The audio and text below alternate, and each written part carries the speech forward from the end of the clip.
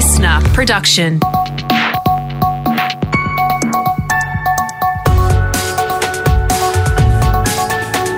Australia Today's Morning Agenda with Natasha Belling. Good morning. Thanks for your company. Let's check what's making headlines this Thursday, the 2nd of December. Queensland, New South Wales and Victoria are on flood alert as the wet weather across Australia continues to break records. The deluge has now turned deadly, with a 73-year-old man killed after he was caught in his ute in rising floodwaters near Toowoomba. Emergency services have carried out numerous rescues and responded to hundreds of calls for help, with more than 100 millimetres of rain falling in 90 minutes in some catchments. Here's Queensland's Fire and Emergency Services Commissioner, Greg Leach.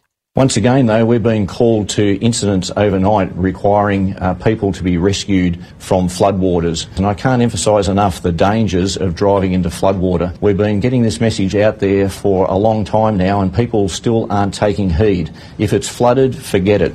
Flash flooding has also swamped parts of Melbourne, with hail hitting local suburbs as well. And while the sun has started to shine for some areas across New South Wales, the state has now officially recorded its wettest November in more than 120 years. In other news this morning, New South Wales health authorities are keeping a very close eye on Sydney's 6th case of the new Omicron COVID variant. The new infection was confirmed yesterday with a chemist in the city's west, the only exposure site listed so far. Top experts still don't know if the new variant is more infectious or if it can lead to serious illness.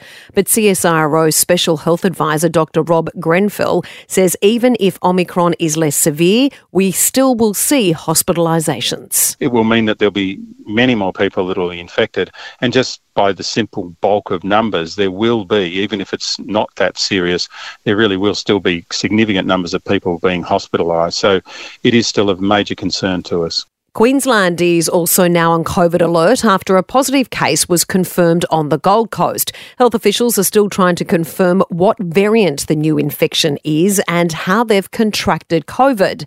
Queensland Premier Anastasia Palaszczuk says at this stage the state will still reopen its borders as planned on December 17. While New South Wales yesterday strengthened its quarantine requirements, Queensland's cautious border settings have already put us in a good position. No changes have been made to our roadmap. Queensland will continue to monitor developments and listen to the expert advice. To South Australia, and former Premier Jay Weatherill is one of two people in the state who have contracted COVID. It's understood he caught the virus from an interstate traveller at a school reunion. And the South Australian Education Department has confirmed a school in Adelaide's northwest has also been shut down after a positive case was detected in the local community. Meantime, police have apprehended 3 people who escaped a COVID quarantine facility in Darwin. The trio escaped from Howard Springs yesterday, sparking a major police search before being taken into custody. They have all tested negative for COVID. And there's speculation one of the key federal government leaders who helped guide Australia through the COVID crisis is now set to quit. Federal Health Minister Greg Hunt is expected to confirm today he will retire at the next federal election. It comes after former Attorney General Christian Porter announced his resignation yesterday via social media. Now let's check what's happening in your state with our reporters on the ground. To WA, and Premier Mark McGowan has announced a multi-million-dollar plan to promote and safely reconnect the West to the rest of the world. Western Australia is set to reopen early next year after it hits the 90% double vaccination rate.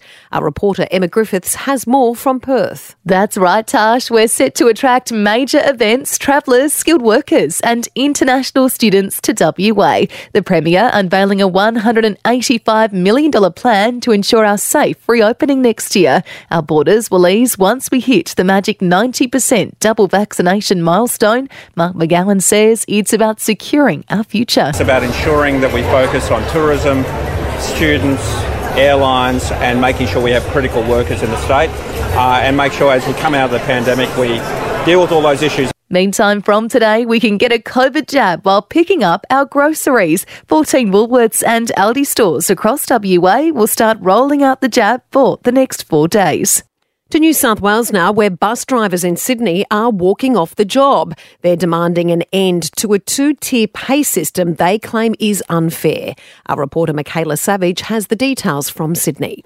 Yeah, Tash, Sydney side is in the inner west and southwest might have some trouble catching a bus over the next few days. Services have stopped for 2 hours already early this morning, and they will again tomorrow. And then on Monday, drivers say they'll strike for 24 hours. Transport Workers Union New South Wales Secretary Richard Olsen says they're trying to get rid of an unequal two-tiered pay system, but negotiators haven't been able to reach an agreement. This has been objected to by the employer, and the employer's not coming to the table at all to sit with us. So therefore, the bus drivers have no other option but to commence their industrial campaign. Commuters are being asked to plan ahead to avoid unexpected delays. Now for the latest in business and finance news, we're joined this morning by Peter Switzer from the switzerreport.com.au. Peter, good morning. Better than expected GDP figures were released for Australia yesterday, with the economy contracting in the September quarter by just 1.9%. That's right. The worst case scenario was a 4% contraction, all created by the lockdowns.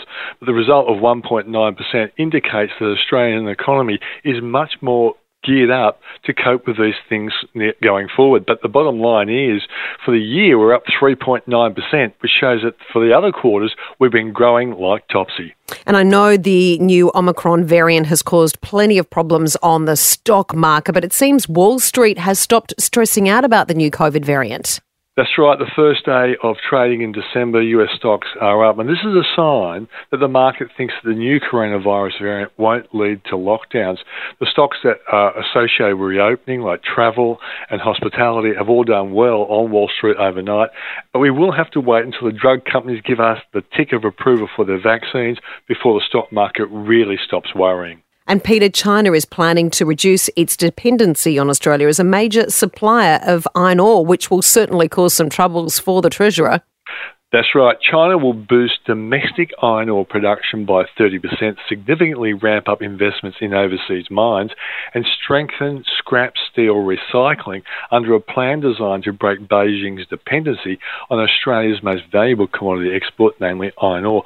Iron ore company tax revenue gave the Treasurer $15 billion last year, and so he will not want to see China very, very good customer. Yeah, indeed. Peter, thank you. Cheers.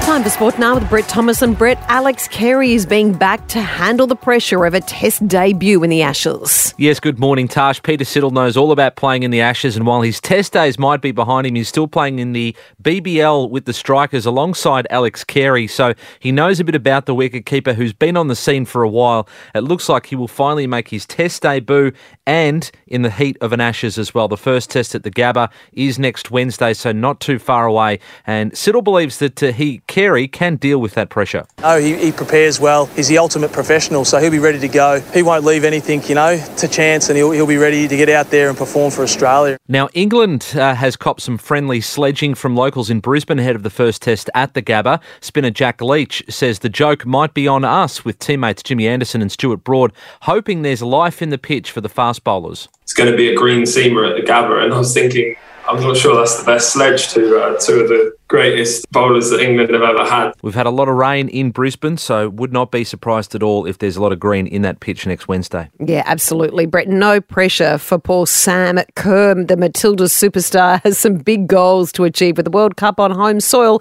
coming up in 2023. Yeah, and she is still, of course, at the peak of her powers and will be by then as well as one of the greatest, women's footballers in the world, and certainly a household name for a long time now in Australia. And this is the big tournament. She says it's much bigger than an Olympics. Obviously, we lost that bronze medal game, so the World Cup is the next on the agenda in Australia and New Zealand in 2023. And she's revealed to Channel 10 the legacy she wants to leave after that tournament. I always refer back to Cathy Freeman. Whenever I think about the 2000 Olympics, I think about Cathy Freeman. And I think with this World Cup coming up, I want to have the Matildas have a Cathy Freeman moment. Anyone around my age these days knows Cathy Freeman, remembers where they were, remembers when she won that race. I believe that the Matildas can have that moment and then go on from there. I hope people talk about this decade for a long time to come, but I think leaving a legacy, hopefully for me, is about winning things and changing the game. And let's hope she can do it. Absolutely. And you've also got some more NRL and AFL news. Yeah, we'll start with the NRL, and Tom Trbojevic added the Brad Fittler medal to his bursting trophy cabinet last night. The New South Wales superstar named the Blues best player of their Origin victory. Turbo had already claimed the Wally Lewis medal as the best player from both Origin sides, the Dally M and the Players Association award. And in some AFL news as well, Richmond and Carlton have opened the season for more than a decade now. They may not be given the honours of opening the next AFL season, though. Reports this morning that the AFL is weighing up kicking off the season on a Wednesday night with a grand final rematch between the Demons and Dogs. The Tigers and Blues, Tash, would play the next night, the Thursday night, at the MCG. Thanks so much, Brett. Thanks, Tash. Dogs named Zoom, Fauci and even COVID are running around parks this year, with pet owners apparently drawing inspiration from the COVID-19 pandemic.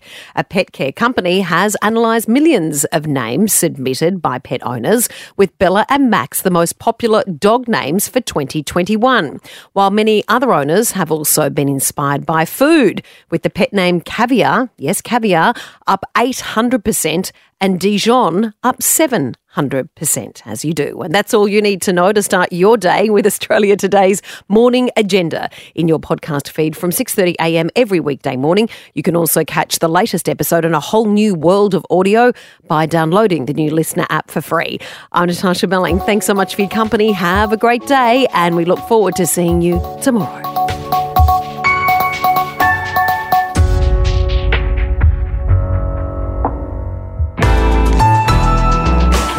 Listener.